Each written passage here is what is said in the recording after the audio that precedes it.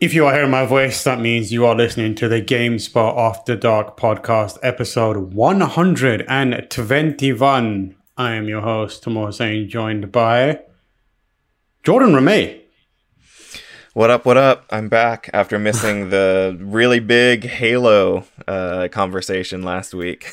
Nobody cares about that game, mate. We're moving on. We don't have to talk about it. We don't have to talk about it at all. Also joining me is Jean-Luc Seipke. I'm hurt that you didn't say my name I just wanted to mix it up. I just wanted to keep you on your toes, you know? I got used to it, and I expected it, and I was taking your spot. Hurt my feelings. That happens. Now you have to, the thing is that next week you're going to wonder whether you're going to be first or you're not. So you have something to look forward to, something to anticipate.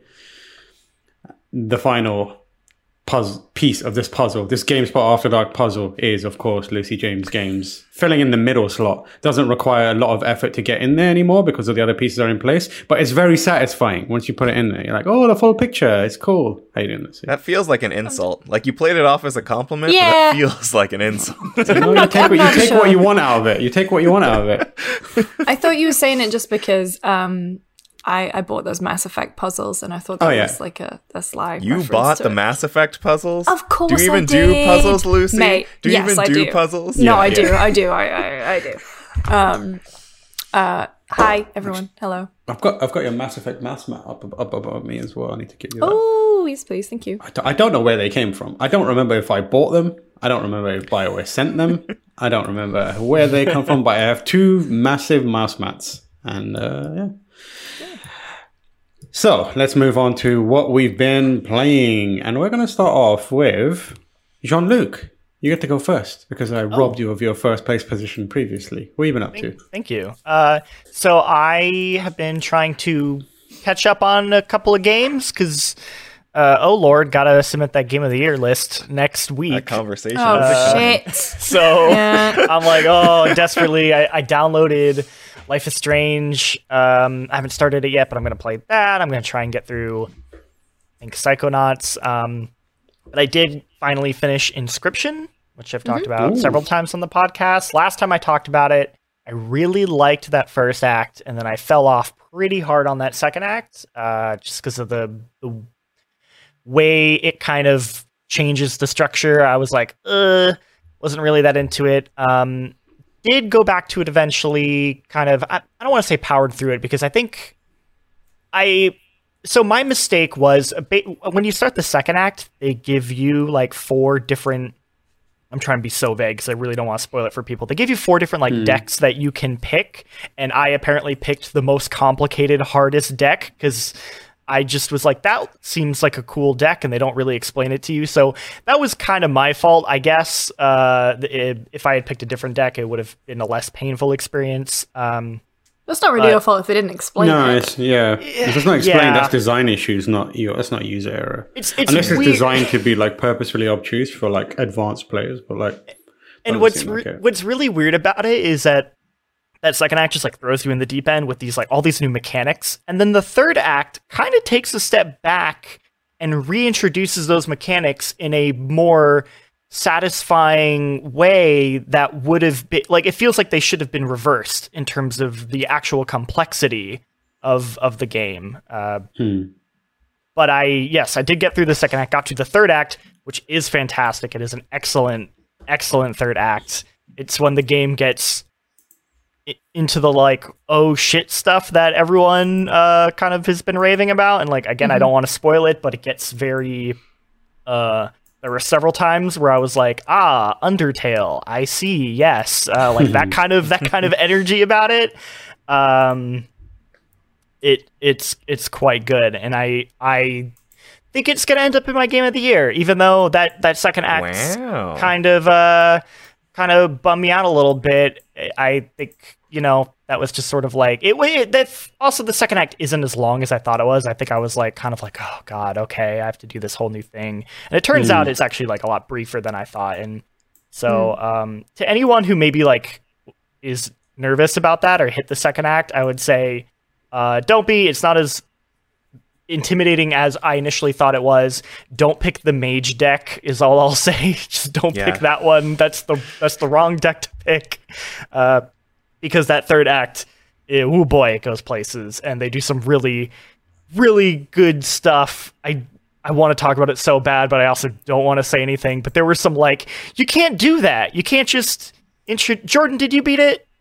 Yeah, I did beat it. Yeah, I know exactly what you're talking about. I'm like square in the camp that like Act 3 I think does like bring it back a little bit for me, but still I'm like Act 1 is like by far the best part of that game, and then Act 2 is not as good, and then Act 3 for me kind of fits right there in the middle. But like Act 2 is definitely going for, without going into spoilers, like the vibe of the old school games where they kind of like old school Zelda, where they kind of drop you into a space and not tell you what you're supposed to do, and kind of let the player figure out what you're supposed to do, which in deck building games I feel like is not wise. I've heard people describe this game as like a metaphor for like the like progression of like game history, and I sort of see what they're saying with that. I'm not sure if I 100% see it, but like it does get weird with it, where it's like it keeps mixing things up and sampling stuff, and yeah, the part at the end where it just goes off the rails, and I was like, you can't do that. You can't build an entire mechanic for what is essentially going to be only in the game for 5 minutes. That's insane. Why would you do that? That's what the heck. But yeah, really good. I highly recommend it. It's great. And I don't want to say anything else. Yeah, I need to get back to that one. Yeah, I was going to say, have you played it? Are you interested in it? I started it, but I had like a half hour between doing stuff, and I was like, oh, this is not how I want to experience this game. So, but then I've been like so busy recently, I just haven't had time to sit and play a game that requires more brain cells than, you know, just shooting people in Halo. I respect the risk that game takes, because it's like, it could have been a game that they could have been very safe with it, and they went for a game where it's like, look, some people are going to really like this, and some people are just going to absolutely not enjoy what we do with this. Because in terms of like deck building games, the only one I can really think of that I ever put a significant amount of time into, and this was when it first launched, was Hearthstone, and so I don't think I've really touched the genre since, so it's not like I have much to jump off. Yeah, people really loved Hearthstone in the UK office, remember? Yeah, we were big into it. Like we had tournaments, we would play all the time, like lunchtime. When it came to phones, that was a bad day for the office productivity.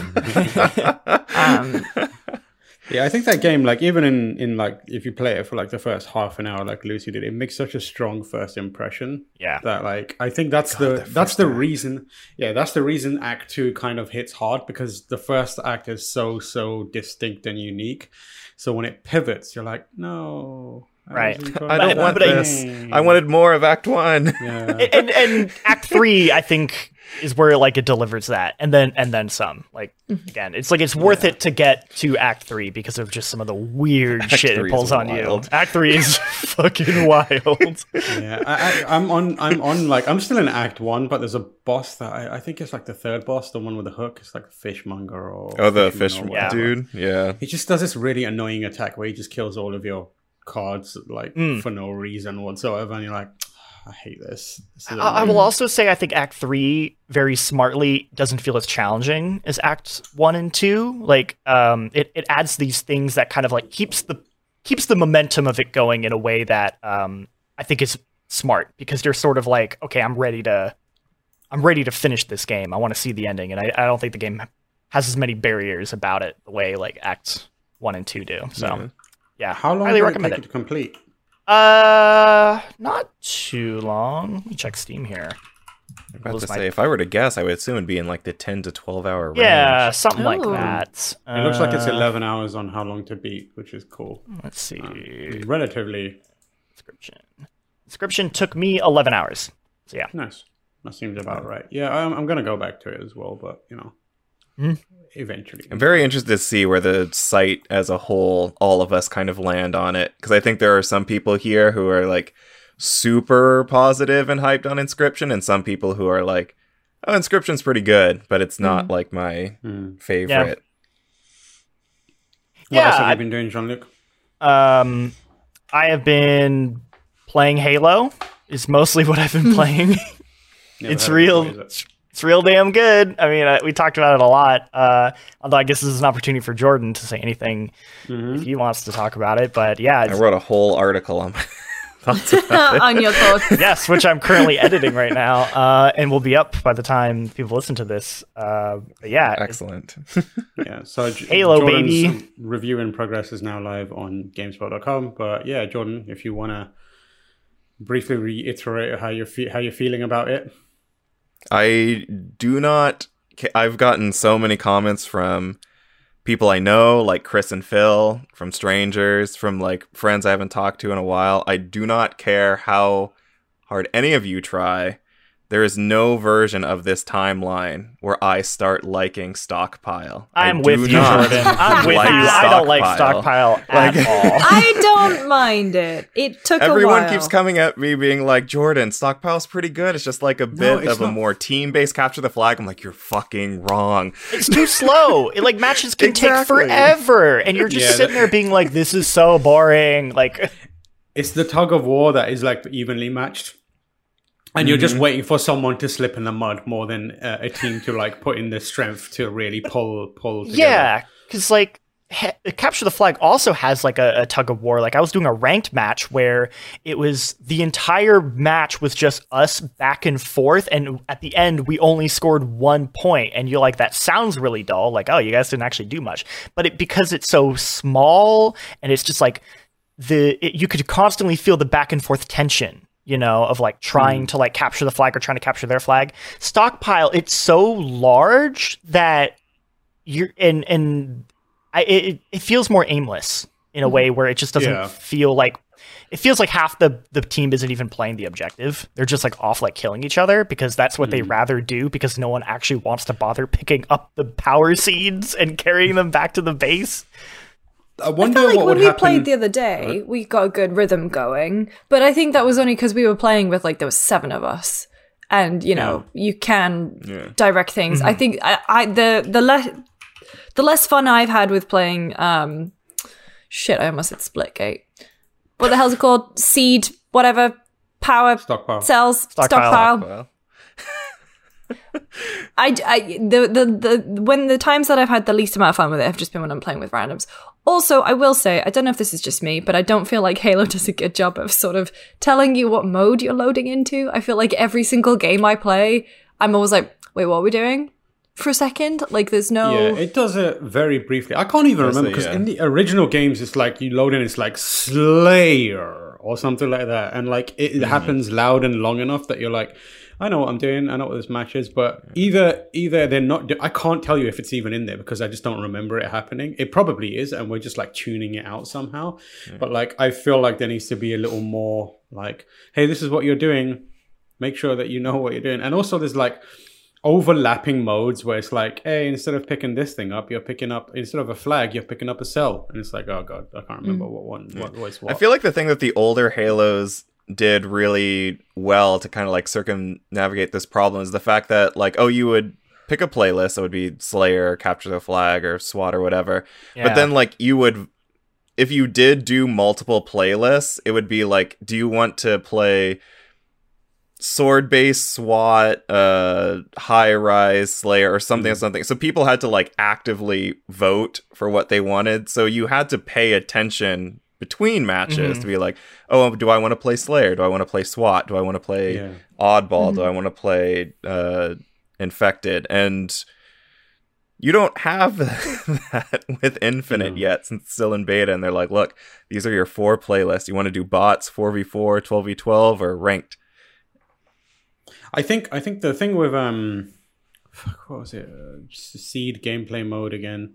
I've forgotten the Stockpile. name. I just said Stockpile. it. I just said it. No, but like that's where I'm like, ago. I was just like, seed. Seed Well, it's game. I because we think- always make awful jokes about seeds Yeah, when we play.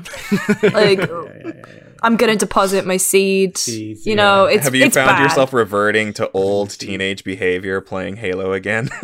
Oh yeah, 100%. I mean, 100%. I never left it. Never left it, man. I think I would like to see what would happen if they put that gameplay mode on a much smaller map. I feel like a lot of the issue I have with it is a lot of like downtime and like lugging this thing back and forth and throwing it. And I wonder if it was like a more of like a constant back and forth where you're like desperately trying to shift it centimeters along by throwing it, and treat it like, instead of treating it like a, you know, fucking cross country sprint, just treat it like a quick back and forth rugby match where it's a little more like intense, and you just reduce the amount of kind of seeds that you need to deposit, like three on each side, or maybe 2 on each side, and it's more of like a desperate struggle than a prolonged, you know, cross country journey that you're going through. I think that might be a way to kind of introduce a bit more intensity and dynamism to it, but we'll see. Anything else on it, Jordan? I mean, the rest of the game is great. I love it.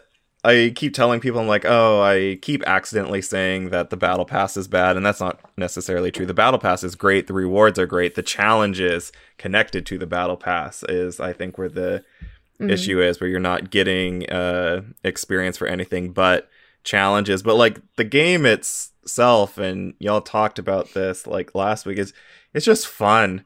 Like, it's just a fun, joyful experience. So even when I'm like staring at my battle pass level, I'm like, man, I've played like 20 games and that bar has like moved maybe 1.5 inches. I'm still like, hey, does anyone want to play like just one more round? Because I'm having a great time. Yeah, I the battle pass thing has been weird. I did spend $10 on the battle pass this morning because I was like, I want that samurai outfit. And that's completely unrelated to the battle pass. That was the wrong thing to do, and that explains everything you need to know about the battle pass. Because I fucking hate battle passes that are this obtuse. Because it's like it layers it in a way. It genuinely feels purposefully designed to be confusing, so that people spend money thinking that this is what they need to do when they don't need to. And so I got like, I did the battle pass and I unlocked nothing because I still need to earn stuff. I'm just like, why did I do this? I lose. I don't mind nothing. Because it's a free game and I'm supporting Goodbye. for it, but like still, like making it as confusing as possible, which is not the one. I also switched from Xbox to PC. Hell yeah. I switched from controller to mouse and keyboard. Yeah. How dare you? Oh my god. Oh my god. Just I've always played Halo my entire life controller. So it's not like I'm used to playing first person shooters on controllers, but I think very naturally I'm a better player on mouse and keyboard thanks to my years of like Counter-Strike and Unreal Tournament. And I jumped on like 2 days ago. I was playing with Simon Cardy and a few of our friends, Joe from IGN and Gary, and then I played yesterday with Andy Cortez and Blessing, and I was streaming it as well, and people were watching on my stream and they were like, holy fuck, how are you this good at this game already? And I was like, I'm not this good. This is just my natural mouse and keyboard instincts kicking in. Like once I hone it in, it'll be better. But like I was getting top of the leaderboards, I'm getting like quadruple kills and just like wrecking shop. Like damn, a true gamer over here. It felt like I described it as when I play on controller, I feel like I'm 30 years old. And when I play on PC, I feel like I'm 15 again. And that is like, I'm just like, yeah, baby, I still got it. All those is the ping easier to use on PC? Because it's like impossible to use on gamepad. That's the downside of playing mouse and keyboard. The keys are not good. Like it doesn't feel good. Like I haven't got a good setup for it on mouse and keyboard. I recommend everything's a bit weird. I recommend setting middle mouse button to grenade. I find that works a lot better. That's a good shout. Because I think it's just like extra zoom, and I'm like, I don't need that. I'll put that on my extra zoom. On my like mouse 5 or whatever. Yeah, ping is like X, which is like kind of awkward. And then also you're like, you don't need the ping anyway. Who cares? Like, the ping system's kind of weird because like sometimes I ping stuff in the distance and it's like, nah, it's too far. I'm not pinging that for you. And then sometimes I'll ping an enemy and it'll just be like, this area is called the bridge. I'm like, that's not what I was trying to ping, and you know it.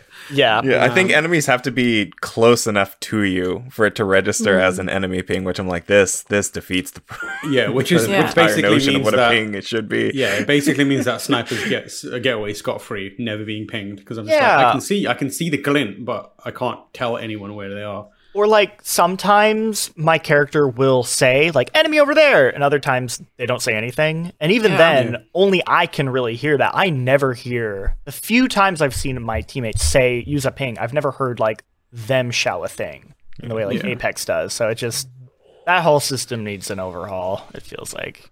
Yeah, but the kind of gameplay itself is incredible. Like I was playing yesterday, and I like hijacked a ghost in midair using a grappling hook, and then like ran over the person. Satisfying. I ran over the person who I hijacked in midair as they were falling down, and I was like, "This game is good, isn't it? This game is good." And then I got rocket launcher out of the air, so I was like, "Fuck this game." But yeah, incredible game. I'm excited to. I'm like for the first time excited to jump into that event and do the weeb shit and get a cool. The weeb shit. The weeb shit. It just reminds. I love it because it reminds me of the. Remember the craze for the Hayabusa armor back in the day? Oh yeah. So I look at that and I'm just like, oh, it's Hayabusa armor all over again. Except this time they're monetizing our desire for it. You hate to see it. Yeah. I'm just waiting for them to put in them cat ears. Oh yeah. Apparently that is only in a bot, and I'm like, I need it. I want $10. I'll pay for it. I want it. Jordan, any last words, sentiments on Halo? On Halo Infinite, thank you 343 for releasing it early, so we don't have to do any weird technicality stuff to talk about Halo Infinite in Game of the Year, top 10 at the end of the year. Oh yeah. Oh, you know what? Yeah, big shout out to them. Like we've been pumping out so many guides and videos, and I'm like, I'm so glad we're doing this now. Yeah. Oh, we could be starting this. We could be starting this process like not even next week, but the week after. Don't. We still have single player. It's true. John Luke, you've been also watching Cowboy Bebop. How that face. Oh no. So before we get in, I went in with the best of intentions. Okay, Me too. It, I've not seen a single episode. Approaching it, I went in with like I wanted to give it the chance. I liked the casting. I liked the thing, and then I saw a picture of Jet with the whole blackmail clip. Blackmail, like, that's what killed it for me too. I'm like, I was like, no, and I'm out. No, and then I got tweets from people being like, yeah, the writing's not great, but the rest of it's really good. I'm really enjoying it. I'm like, I'm sorry. What does that mean? What does that mean? The writing's not good, but the rest of it's fine. What are they talking about? The fucking costume design. It doesn't. Have you seen that clip, Lucy? No, I've seen the very clip. No, I've seen the one clip that I have seen is the very, very, very last scene where they introduced. I don't want to spoil it. They introduced the other character. Okay, someone needs to bring up the screenshot that just has the line because it is. No, the blackmail clip is someone speaking like Jet is saying to who is it? I can't remember. Okay, it's saying to a character. It's a woman that he's dealing with. Like, and he's like that sounds like blackmail, and she's like, yes, Jet, it's because you are black and you are male. And I was like, oh my God, no. How did they do that? That whole scene. And she's like thirsty for him. And it's just like, oh my God, why? It hurts. So that whole scene is them, they're trying to do like the noir, like, you know, like jazzy Temptress kind of character. Me and Georgia described that whole scene as like, just like, anti-chemistry. Like no one in that scene had any chemistry with each other, and they're trying to be like, yeah, like look at us, like banter back and forth. And I was like, I can feel like a black hole sucking all the charisma out. That line was written, people were like, yes, this line is good. The actor looked at it and was like, yeah, I can say this. The actor said it, they recorded it, they watched it back, and they're like, yeah, this all checks out. And then there's the other scene where they introduce Ed. Oh my God. So that's the one I was talking about. Okay, I mean, like they've already announced that Ed's in this, so I feel haven't like seen that scene. I've only seen the image. They've done that kid so day. Like so I feel bad. The wig. There's something like the wig. She like the actress is an actress, right? I can't remember who plays it. The actor goes by they them pronouns, but obviously Ed is a girl. Okay, Ed is a girl. Yeah, but yeah, the actress got done real dirty by that scene because it's just is difficult to watch and it is grating. And the thing about it is it makes me feel how's the best way to say this? I don't care about this. I don't care about the fact that Cowboy Bebop exists this in the live action form. I don't care that there are people that enjoy it. I don't care that there are people that don't enjoy it. My biggest concern is this is the only thing that a group of people will know of Cowboy Bebop. They have heard that Cowboy Bebop exists and everyone loves it, and they watch this, and it's basically like, I hate the fact that there's Netflix is not, or any Hollywood Western production that does stuff like this, is let's take this anime and make a shit version of it so that there's an entire massive demographic of people that will only know this shit version of it. And they will write off the genius that is the original. Genuinely one of the best things ever created of all time, like a masterpiece. And they'll write it off because of they've seen this. And it's just like, oh God. Yeah. I still haven't heard, though, of anyone like that. Because I was worried about that, too. But I actually haven't seen anyone like on Twitter or TikTok or anywhere being like, I've never seen Cowboy Bebop and the live action is like my first interpretation of it. This is what I think. I'm like, the mainstream people might not actually be watching it. I've seen quite a few. But like, if that's the case, then who is this for? Because it's not good enough for the fans. Like, it's very evident that it's not good from the outset. I don't think it's for anyone. I think it's just they were hoping it would be for the fans, and they failed in that endeavor. Like, what do you think of it, Jean-Luc? I realized that we didn't actually say bit. I mean, yeah, you guys are pretty much spot on. It like at best, it's just kind of meh. Like at its strongest, like it's so like just it feels like a roller coaster watching it, where you'll watch it and you're like, oh, that scene looks pretty good, and like they did a lot of effort in the set design, or that looked good, and then other scenes look like we had $3 for the budget and it looks like shit, and it's horribly inconsistent. And I would say that just kind of applies to everything, where you have the characters like Jet, legitimately the best part of the show. The whoever, I don't know, like the actor they got for Jet somehow sounds exactly like the English dub version of Jet, despite not being the same guy. And he is like clearly putting his heart and soul into being Jet, and he's so good. Like, I love him. Meanwhile, John Cho as Spike, I like John Cho. Remember, he thought he was too sexy for the character. I think he's a bad Spike, though. I think he's a really bad Spike. Where Spike is like a lazy himbo is like how I describe Spike Spiegel. Like he's lazy, and he's like, but he's like cool, but he's like, he just kind of naturally is that way. And John Cho's version of Spike just kind of comes across as like a dick. Like, he doesn't seem suave or cool. He just kind of seems like an ass. And he's just constantly bickering with Jet in a way that isn't, like, fun. You're just like, are you guys, like... Why are you guys, like, friends? Like, why are you guys still hanging out with each other? You seem to, like, not like each other half the time.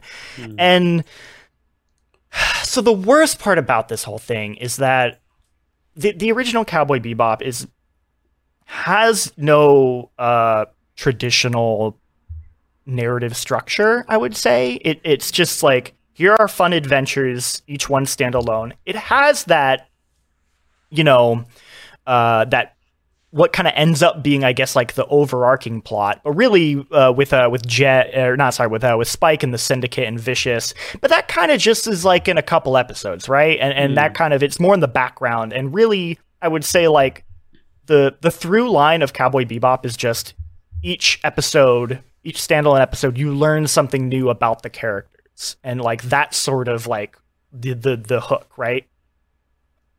This, they were like, well, we have to give it like a more traditional structure, so they take the Vicious Spike Syndicate stuff and they make that the through line through the entire show. So there is no just, this is a standalone episode. They always have to come back to the stuff with Vicious and with Spike, which in my opinion is the weakest part of Cowboy Bebop, the original anime. I think that stuff is the weakest part. So the idea of like, well, we're going to expand upon it and make it better. In theory, that's a good idea, but it's so bad. And it's like on paper, what you described to me sounds really cool, like giving Cowboy Bebop a through line and sure, transforming like the worst part of it into something significantly that's not a better. Bad that's way like to go cool... with an adaptation, right? Yeah. Like in theory, it should work, but the execution is awful because it. I mean, for starters, the actor for Vicious is just the worst. He's just so bad. I can't even describe how uncharismatic and no disrespect to this actor, but he's very ugly. He does not look. Damn. He's got this like horrible mug. Everything about his acting is just feels so forced. I don't. Vicious is so bad in this, which is like saying something, because again, I always thought Vicious was the weakest part of the anime, and they're like, what if we did that but worse? But it never feels like the standalone episodes get to breathe, like the bounties, because they're constantly interjecting. Like, it's not just, oh, we're doing this bounty, like in the middle of it Spike has to get attacked by an assassin that Vicious sent after him, and you're like, okay. And they've made all these changes that it as a fan, it's really easy to nitpick and be like, you change that, you change that, you change that. The problem is more that none of the changes feel like they actually improve or add anything meaningful to the anime. It's like, well, why did you change that? Why like, okay. So like, for example, like a big thing is that like Julia is more prominently in it. Julia is always like kind of referenced and shows up at the end of the original, but in this, from the get-go, Spike knows Julia is alive, and Julia is like in multiple scenes, and I'm just like, why are you? What is this ad? And it kind of just ends up taking away from, I think, the other stuff. Like there's never a sense that they are like starving or just like constantly scraping by. Instead, they have to add this whole new subplot where Jet has a daughter, and the whole reason he's trying to get money is because he has to get his daughter a birthday present. And I'm like, it wasn't enough that they were just like poor and they needed to bounty hunt to be poor because they Kids needed money. Today don't relate to poverty. It's so baffling. It's not very good. Very excited for Gundam and Yu Yu Hakusho and One Piece and all the other. I can't believe they're doing a live action One Piece. I cannot believe they're doing a live action One Piece. It can't be done. I refuse to believe that can be done. How do you even do that? You can't. You actually can't, and it's going to fail. I guarantee you it's going to fail. Here is the thing, like, Hollywood and the Western world's hubris when it comes to adaptation is never clearer than when they think they can adapt anime. Because anime is a distinct visual, auditory, and storytelling medium that exists, and it is what it is because it is unshackled from traditional restrictions of media, of storytelling. Like live action, you can only do certain things with actors and actresses and special effects and that kind of stuff. Special effects these days are more advanced to where you could perhaps do something like a rubber man who stretches. But within the framework of a live action, it is nonsense. It's pure idiocy. It does not work because it looks stupid. It looks awful. So when you try and do that, it makes no sense. Well, that's what makes like that's what makes like Ed such a hard character to try and like adapt, is because you look at, I get where it's like, oh, you know, Spike and Jet, they behave very human. Ed intentionally moves in a way that's like you could only do in anime. And the idea of trying to like, it just becomes awkward and cringy when you try and like take that style and place it on a real person. Like anime like cannot be properly adapted in a way that feels good. Like it does. I've never seen a live action anime adaptation that feels good or doesn't make you feel weird. Even the best ones that are from Japan, whether it's, you know, or even the one that people like the Ace Attorney live action adaptations, the Bleach or whatever it may be, they still look stupid. Like, we're fans of those things, but when you see like someone dressed as, you know, Phoenix Wright, you're like, that looks dumb. But I'm gonna watch it because it is what I think the only like anime you could ever like properly adapt into live action would be something that was like very clearly like high school slice of life, like very little in the way of like exaggerated facial expressions or movements or something like that. Like something that was already so not excitingly anime that. But even then, I'm trying to think of like just like the humor and like the way they do like the facial expressions or, you know, like I don't know how you adapt that. Yeah, even like something like Gundam, you could maybe get away with. But why? Firstly, like there's a different charm to Gundam that is lost when you just turn those robots into live action. And when you rely on them for a really long time, like you said with Ed, like there's a movement to the Gundam, the mobile suits that are like specific to anime. Like you can't recapture it. I could see them maybe doing something like an Iron Blooded Orphans where it's a little more grounded, but even Iron Blooded Orphans has stuff like that is reliant on humor and characterization that outside of an anime just feels awkward and weird, and it makes me feel like how I imagine people who saw and heard and think about anime fans think of them, right? Like that's what live action anime does. You're like, this is what this is what the world look perceives like. This is what the world perceives me as an anime fan, and that's the biggest sin. Like the fact, if people were more honest, they'd realize that anime is just a superior medium to live action, and it just does not work. Wow, like, they can't do it. So yeah, it is what it is. Yep. I'm gonna hard pass on that. Yeah, you shouldn't. I'm only 3 episodes in, and I'm like, at this point, I'm just hate watching it, which is, I don't know. I don't even know if I'll finish it. Also, last thing, that goddamn cinematographer needs to learn to get a level because every goddamn shot is a Dutch angle.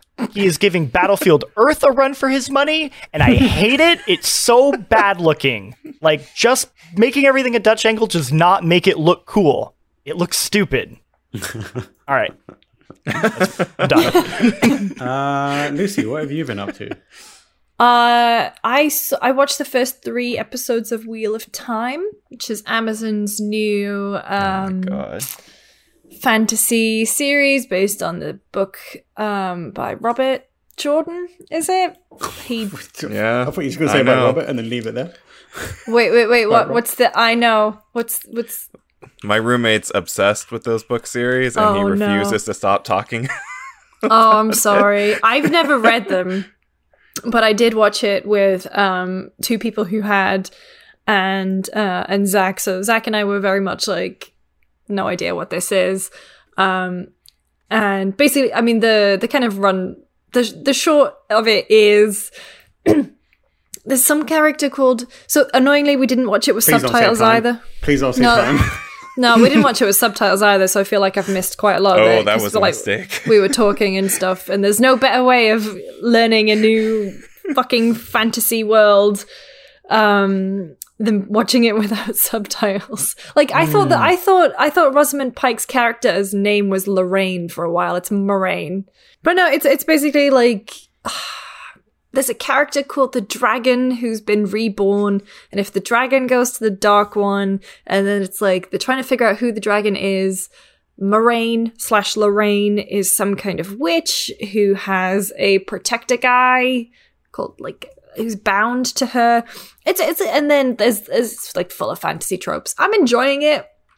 I've done a very bad job of explaining it because I'm very tired, and I want to watch it again because like watching it with other people is fine, but like if everyone's not sat in silence, then it's like it's easy to get distracted, and so I want to rewatch it. But no, it's cool. It's like Amazon have thrown a ton of money behind it.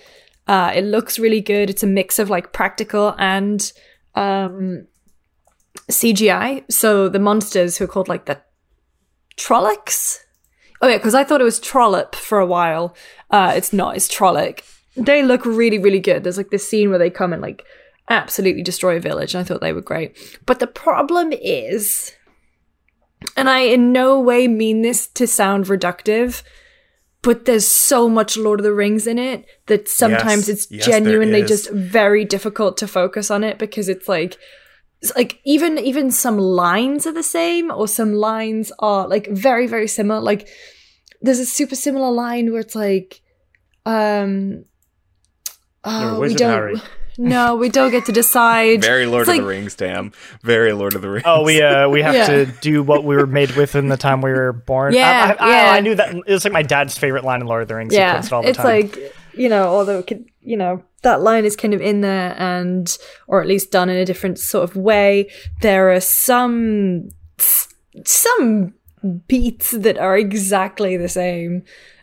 Even some of the way that it's shot, like there's this scene where they're escaping on horseback and running through a forest, and I was like, it's even like, I've seen this before. Is that a consequence of the books, or is that the adaptation to the? Because that's weird if it was the adaptation, because Amazon's already doing a Lord of the Rings show. Yeah, spending a hot billion on that show. Yeah, it is weird, but like, at the same time, at least for me, it has kind of made it easier for me to watch, I guess, in a weird way, because it's given me a point of reference, because I don't have it in me right now to read 14 books, 14?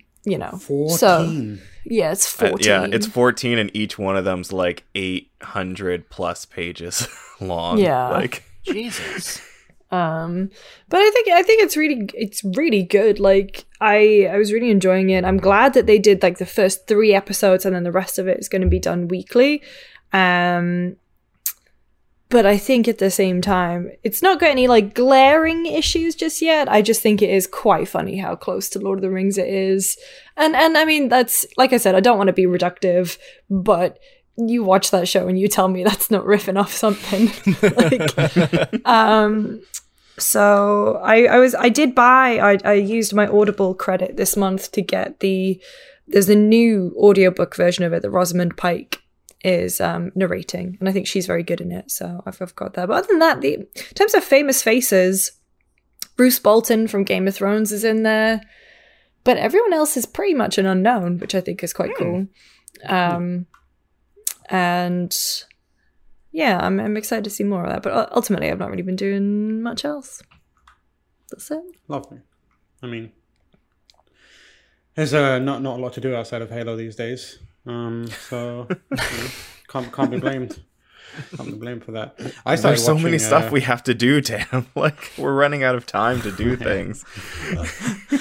I started watching Arcane, which is a bittersweet thing to do right now, kind of given the issues around Riot. Yep. Yeah, I'm glad you said that, because I was like, I right now can't bring myself to watch it because of that, because it feels like everyone says like animation's incredible, storytelling's incredible. It's like, yeah, that's all very well and good, but you're not exactly reconciling with what's I kind of stopped because of that. I was gonna ask. I know that they've had stuff kind of off and on for a while. Is there anything recent that happened that I'm not aware of? No, it is the same thing, but like, and like, there's some reports of things getting better at Riot, but I think that the thing is, like, for me, the decision I decided to stop watching it. Like, I mean, I only started like on Friday, Saturday, and I was like, okay, I gotta stop. Is because people were pointing out the hypocrisy of calling out Activision while, on the other side, enjoying something from Riot without kind of, applying the same level of scrutiny. And although there are reports that things are improving, or there are at least good faith attempts at addressing it, ultimately the situation is still the situation, and there's still a great deal of work to be done there. So because of that, I was like, you know what, it kind of hits me in a way where it's like, I can't one day say Activision sucks and the other be like, this is great and everyone should watch Arcane.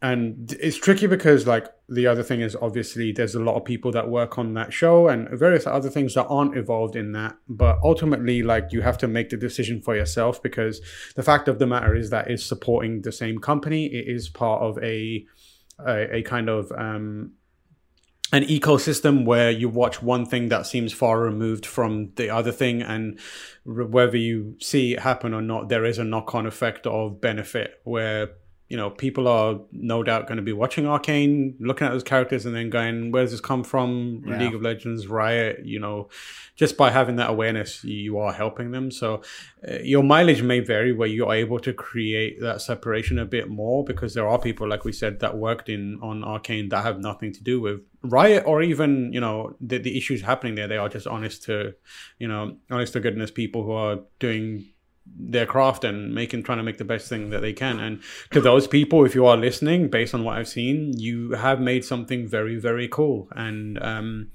you know, it is something that I watched 2 or 3 episodes of, and I was like, this is actually fantastic. And hopefully I can get to a position where I feel better about watching the rest of it, but that will only come when I feel that it is shown that Riot is improving in a material and like appreciable way for the people who work there. The conditions are getting better, and the general behavior of that company is getting better, at which point I will probably reconsider and carry on watching it, because like I said, it is good. Jordan, I know you've been, and it's like the story of this, you know, these siblings and this horrible situation that they find there. I say you stole my thunder because I was going to mention the Riot stuff when you kicked it over to me for Arcane. Sonia Ahmed on Twitter has been putting like a lot of like good tweets out about the situation, and I urge people to go look at them just for like more information and context. And like there is like more stuff out there, because it's one of those things that it's such a shame, because the show is phenomenal, like probably easily within like the top 10 of things that I've watched this year, but like the situation behind it at Riot is just so problematic. Yeah Lucy, but I mean, I was gonna say, it's like Wheel of Time, like it's a similar deal. Like it's made by Amazon, and there's all that shit happening at Amazon and has been for years. It's like, oh, Amazon's making it? I thought they were just it's an Amazon. It's an Amazon Prime platform. Original, and so it's like it's one of those things where it's becoming harder and harder to reconcile with. Well, there's no ethical consumerism under capitalism, is there? But especially especially not when people are fucking shit. Yeah, I think like the thing that the place that I've got to it is like most people's like that are in these kind of like creative positions, sadly, you're going to find a lot of them are going to suck. And the thing that I think of it as is like, don't make people who consume that stuff feel bad for their decisions, because I don't think there's something, unless that thing is outright awful. Like even stuff like Harry Potter, like J.K. Rowling is a transphobe and an all-round terrible person, but we had that one, you know, that message come out from Daniel Radcliffe a little while back, who completely divorced his movies and the thing that people took away from it from J.K. Rowling, and in as many words denounced her. And like you get situations like that where these things can mean a lot to a lot of people, and they can often mean that, and they can often consume that completely separate from the author, the intent, you know. You read and consume Harry Potter, and that for the most part, for most people, I know like people have gone back and re-examined Harry Potter, and there's elements of problematic material in there that now come to light given the context of J.K. Rowling. But there's a vast amount of people that didn't pick up on that, and instead what they have picked up is something that has been life-changing and affirmative for them, and you know has helped them in different ways and has shaped them. And you have the same thing for stuff like Wheel of Time, and the thing is like you just need to apply your own kind of good sense and morals to it and decide whether this is something that you personally can do, and as other people, the best we can do is show some humanity and some grace to people who like, you know, consume that content and not shame them into it. That's where it really crosses the line for me, when someone's like, oh, I read Harry Potter, and then someone else out of nowhere comes along with a sucker punch with, you know, J.K. Rowling's a transphobe, and you're like, yeah, but you know, it's just yeah. you know? Yeah. And then I would say also, like, reverse, it's the same thing where, like, I've seen people be like, you should still buy Call of Duty because, you know, a lot of people worked really hard on it and you shouldn't let their hard work go to waste. And I'm like, that's a good point. But if I personally don't feel comfortable, like, I just don't want to play it because it just makes me personally, like, feel very gross and uncomfortable, like, you also should respect that. And I think that's kind of what we're saying. It's a very personal thing. Yeah, it's a very individual thing that as long as you feel good about it yourself and you feel like your choice comes from an honest and good place that you feel isn't destructive to anyone else and isn't actively, if you're like, I'm going to buy this thing because I support these awful views, then I don't know what to say to you. You're a bad person, but you're part of the problem. Like, yeah, you're part of the problem. But if it's like, you know, I love this thing and I feel like I can derive something other than this horrible message that now has come to light, or from this person, like, that's up to you, man. And I hope that no one shames you for it, because I certainly won't. Yeah. But yeah. Arcane. It's there if you want it. Go, Jordan. I am a hypocritical person because, like, I installed Valorant the other day, and I'm like, that's like, you know, a game that I like a lot. I mean, thankfully Halo came along and it's great, so I haven't actually played a Valorant, but like, it's there. It's there, you know, and like those that's just, yeah, it is what it is, sadly. And I mean, I don't intend to fire up Valorant, thankfully, due to Halo, but if I do, I'll have to grapple with that myself. So, Tam, the UNSC kidnapped small children and forced them to become Spartans. I think you need to examine that before you consider playing Halo. Okay, everything is bad. Everything sucks. The lore about Halo is wild. Do you know what doesn't suck? Our listeners who have sent in questions.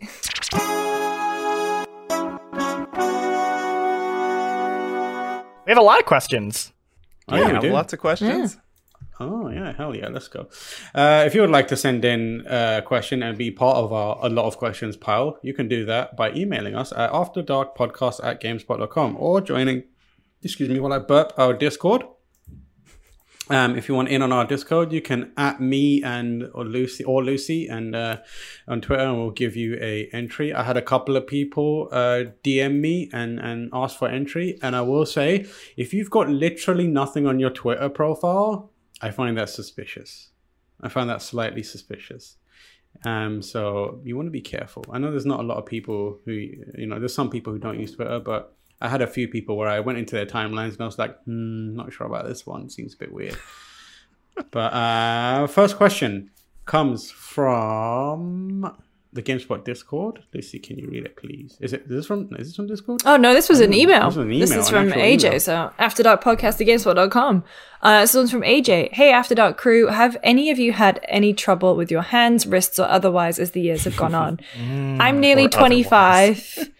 I'm nearly 25, but my doctor told me my hands are, to use the clinical term, fucked up due to how much time I spend gaming, combined with my job that requires one hand on a mouse most of the day, plus my side work in video editing. Have any of you needed to adjust your habits over time? Have you tried different controllers, gloves, and wrist guards or otherwise? Have you considered taking a Deus Ex route and getting new hands? All the best, and I hope you're having a great day, whatever time you happen to be recording. If I could replace my hands with robot hands, fully functioning Adam Jensen. Oh, I thought you meant like in Futurama, and then just become really good at the holographic fluke thing. That too, yeah. No, just chop them off. Would you really, though? Would you sacrifice your biological, perfectly working hands, well, maybe not perfectly working, but workable hands for artificial ones, even if you had like the most guarantee that they would work, knowing that like at any time that like if something broke with them, you'd have to like It's You one of have those to- things you'd where have to people sign always up to argue that they're like, Well- "Oh, I would totally replace my body parts with like artificial ones." I'm like, I don't know. Like once you make that No. transition, there's no like You'll going have to take back an on Apple that Care choice. plan out on it. You'll Like- need to go to the Genius Bar every time your middle finger keeps accidentally popping up in the middle of normal conversation and Yeah. stuff like that. Someone will hack your arm. Like one day you'll try and put like Witcher 3 on your arm and it will break your arm and all kinds of weird shit. will Yeah, happen. my arm's gonna be like listening to me, and like Yeah. I'm gonna be like at the supermarket, and my arm will just like pick up like a bottle of Heinz ketchup and being like, "No, you should buy this." And I'd be like, "Oh no, oh Well, no." if my arm That's says how it, then I'm pain- gonna have to do it. That's how paid product placement works in the future. They can buy like limited use of people's arms to grab their products. Yeah. But yeah, anyone got any problems? With their arms? Don't pull on that thread.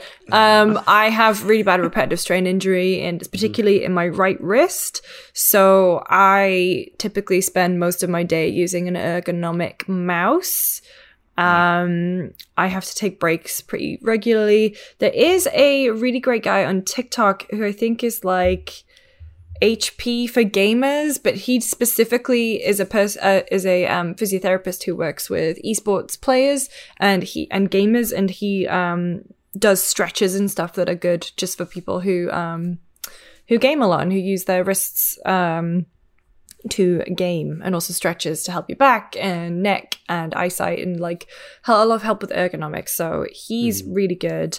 But I also hold all my tension in my shoulders, so that doesn't help. It just basically means that I'm like, on top of having a bad wrist, I'm also tensing, and like I've got a lot of neck and back pain. I don't typically use wrist guards or gloves or anything, just because you need to stretch out those muscles, because part of the problem is like you're gripping for so long and it gets like stuck and it's not moving. And so having a wrist guard and whatever, yes, it's holding it and it feels a bit better, but really you need to be working on the muscle. And so wrist guards, for me, I don't think they're very helpful to full-time recovery. So yeah. Yeah, I have problems in both wrists because of my many years of playing fighting games at the arcade. Left hand being used to move the stick, and then right hand smacking keys that back in the day had little to no resistance or cushioning or padding, so you were just smashing your fingers onto wooden like frames constantly, and the impact of that has caused some problems with my right wrist and left wrist as well. So yeah, like Luce is pretty much spot on, like taking regular breaks. I have used wrist guards in the past where it's been very, very painful. If I'm like, I'll have times where I'm typing and there'll be shooting pains up and down my arm, and in that scenario, like if it doesn't like ease off, I'll like wear a wrist guard, like, and it's usually a couple of days, and then it's a little more bearable, but I have to take regular breaks and do stretches and that kind of stuff. And I try not to play on arcade sticks as much as possible. Thankfully, the good thing about arcade sticks these days is they're way better made and they're way more ergonomic in terms of design. A lot of them have cushioning and padding for when you're pressing buttons, so that when you're like quickly moving around. It can be hard to control like pressure with the old arcades as well, of the pressure of you like actually hitting the button, because you're reacting on instinct, and you're moving quickly from one button to another, and it's like it can be tricky to regulate that, so that's why it causes that. But these days there's some measures in place to make that a bit easier. But yeah, definitely feeling the age, and definitely regretting all those years of Street Fighter, King of Fighters, Marvel vs. Capcom in the chip shops and arcades around London. Do you think you could sue Capcom? I would never. I could never. They're giving me. It would take you to pain. task. Yeah, like, the pain is far outweighed by the sheer amount of joy that company has brought me. So I'll let That's it fair. pass. That's on fair. This time. Let's pass on this time. Anyone else? I feel I have very. a few. Oh, go for it, John Luke. Oh, okay. I was just gonna say I feel very lucky that I don't have issues with my wrists, although it does feel like an inevitability at this point. Like my mom has like arthritis and stuff like that, and had to get surgery to kind of like get that fixed. But I do occasionally, after long extended plays on keyboard, I get like cramps in like the muscles in the palm of my hand, or like sometimes my pinky will just really, really hurt, and I just like can't use my pinky for a while, which sucks. Yeah. But yeah, thankfully nothing.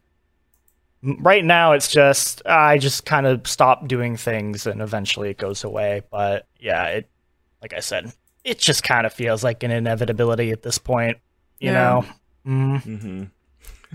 Jordan? I say most of my injuries are lingering issues from my more athletic days. Like my left knee will just forever be fucked for playing volleyball and just like jumping up and down and landing on it for 500 times every single day for like 4 years. Like there's just no recovering from that. I don't have many gamer related injuries, although sometimes my right hand does uncomfortably clam up, and I think it's because I play a stupid amount of shooters and Rocket League, which are both games where I am constantly pressing down on the right trigger for extended periods of time, and it is beginning to fuck with my right hand, which is great. It's not like it's my dominant hand or anything that I need it for shit.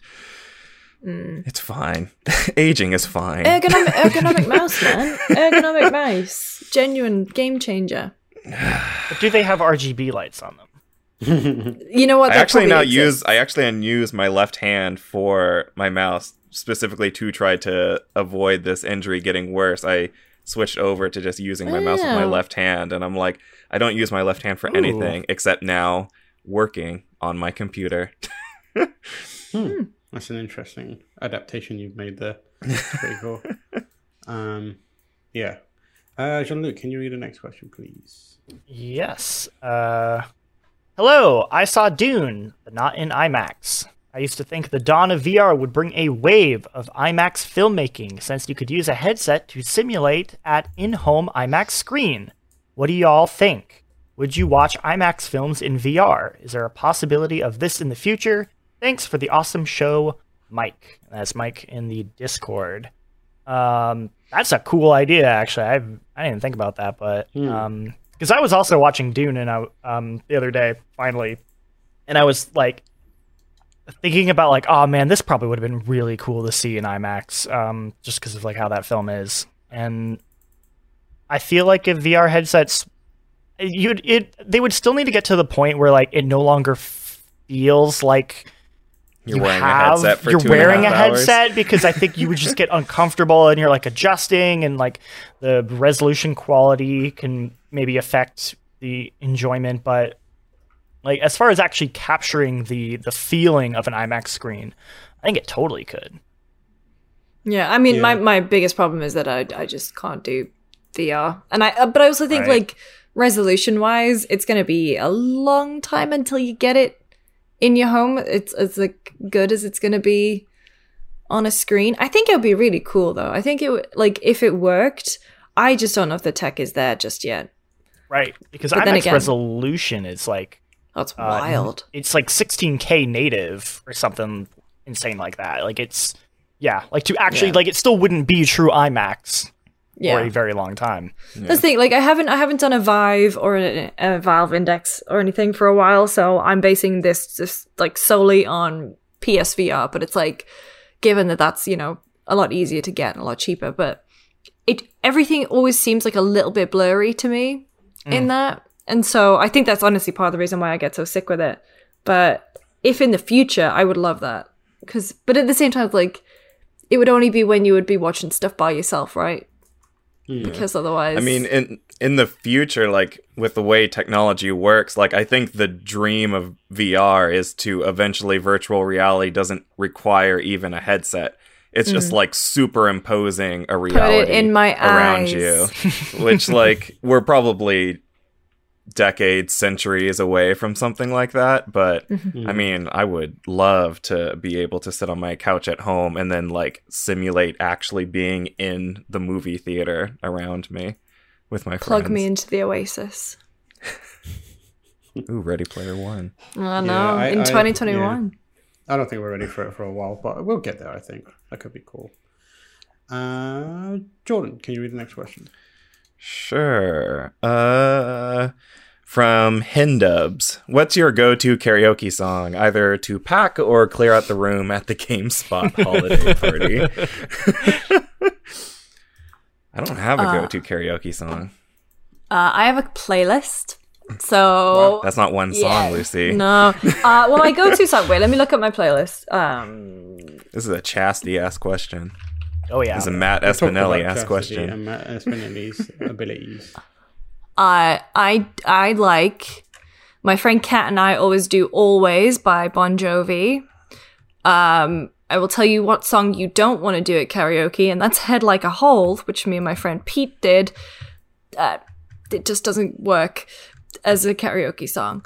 But there was another one that does really, like, obviously, you know, you've got your Journeys, you've got your Bostons. They work very well. I like doing it in excess, but no one really knows it. So, well, they do know it, but it's like, it's not going to be a proper banger. Phil Collins, surprisingly good at karaoke. But always by Bon Jovi is my go-to karaoke song. And Kat and I know, like, legit every single note. Even the outro bits where they're, like, singing and it's like, always, that bit. Like, we know the whole thing. So, also Bryan Adams. Everything I do for you. Alanis Morissette. For Brian? Oh, okay. Alanis Morissette, You Ought to Know, is an amazing karaoke song. Because if you are holding any anger, that helps. Jean-Luc? Oh, I can't sing, so I would never be caught dead singing karaoke same, in front of same. other people. I have seen you do karaoke, Timur. Yeah, it wasn't good, was it? I enjoyed it.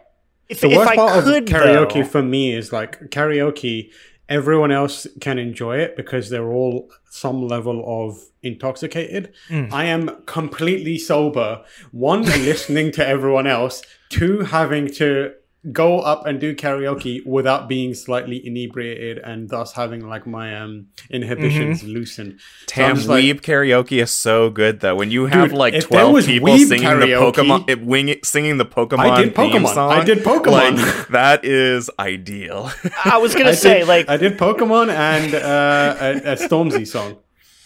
if in the right setting, and maybe it would be like a group like we're all singing. If you don't want to do like some Snake Eater, maybe If you some give me- some Bakami Tai, maybe Oh. like just any of the Dane, Yakuza Bakamitai, karaoke. like I will do that. You can I will give do me that. any number of like Full Metal Alchemist, Naruto, like Bleach openings. I can do those.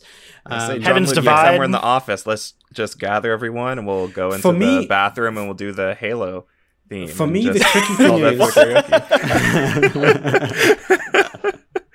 Sounds like a For good me, time. the tricky thing is like I feel better about doing it when I can hear the song as well and sing along to the person. Yes. So if it was like, Yes. if it's just the song and then I have to sing it, that's where I'm like I struggle with it. But if it's like I can match better, and that especially goes for like Japanese songs. Like I can do Bluebird from Naruto, but I need to hear the Japanese version of it so I can match it. Otherwise, like my tempo goes all over the place, and then also my pronunciation of the Japanese words might start to falter here and there.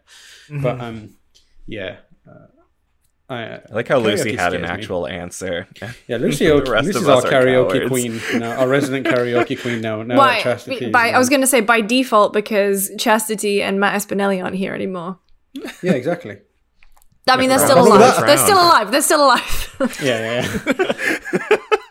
No, it's because we go. I mean, there was one time I went to karaoke in Tokyo with our friend Ken Tam, and he did he did Cruel Angel's Thesis, and it was the greatest thing I've ever he's- seen in my life. Yeah, he done it. Same thing. Me and Peter were sitting in a bar, and he just went up there, and oh my god, he just belted out Cruel Angel's Thesis, and it was incredible. Obviously he's a Amazing. native Japanese singer, and he was doing it. You could tell he was doing it for me and Peter. He was doing it for me and Peter because he like locked eyes with us, and we were like, "Thank you," and he just Damn, that's passionate. destroyed it. Aw. He just Powerful. destroyed it, and I was like, "Ken, you're a legend."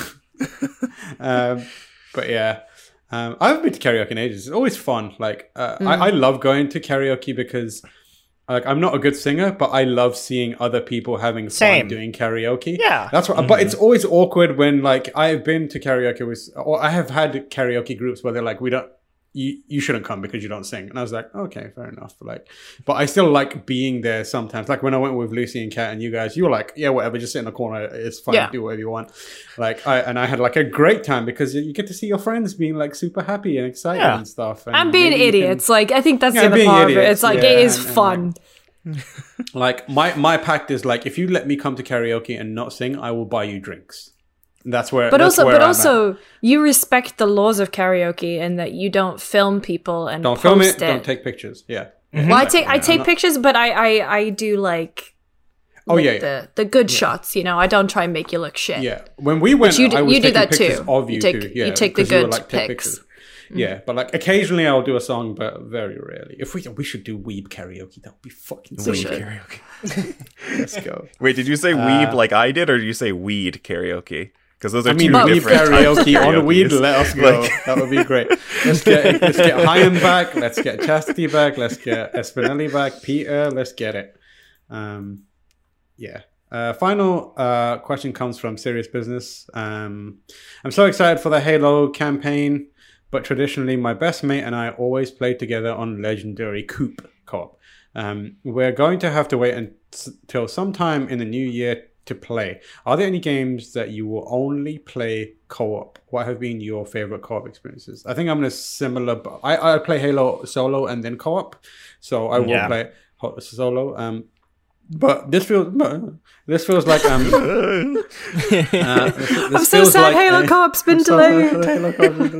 This feels like one that you can get away with playing single player and feel good about doing that because it is open world to a degree. Played it. I was just thinking I have played it. I'm like, how are you talking with this level of confidence?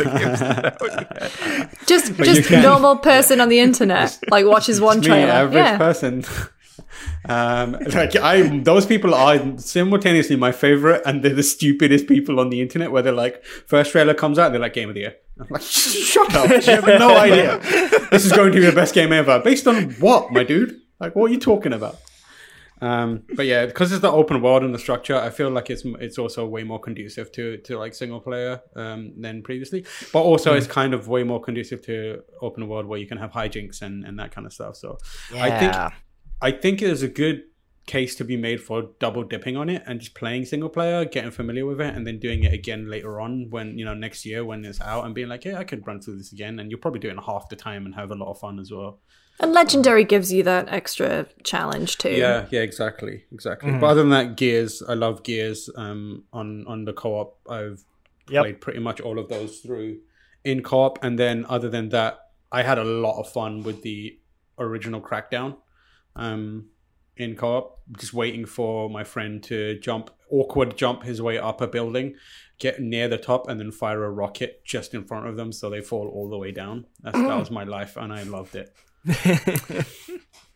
Oh man, growing up is basic. Like, I have a sister, but we didn't live together, so I had to play all my games solo, forever alone. But I had a really good time when we all played Borderlands 3 in co-op, despite not enjoying Borderlands 3. But I thought just the best way to kind enjoy of that game. dicking around in that was really, really fun. That I enjoyed a lot. Tam, you, me, and Cardi tried to do Halo. Where did we start? Reach? Yeah, we started with Reach and the Master Chief Collection, but it's the netcode is bad. Like, basically, if you were the host, you had to your game would lag all the way through, and we had to trade off. But like, you would only play until someone got motion sick, and then it was like Master Chief version. Because I remember that when I played Reach back. in the day. Cardi's back in the UK, and Tam and I are over here, and it just it was not playing nice at all. So I am genuinely very excited to do Infinite and co-op, because I think we've been playing with folks in the UK, and it's definitely got its shit together. So I hope maybe Master Chief Collection has had some little upgrades there as well. Maybe we could try it. I believe it has, yeah.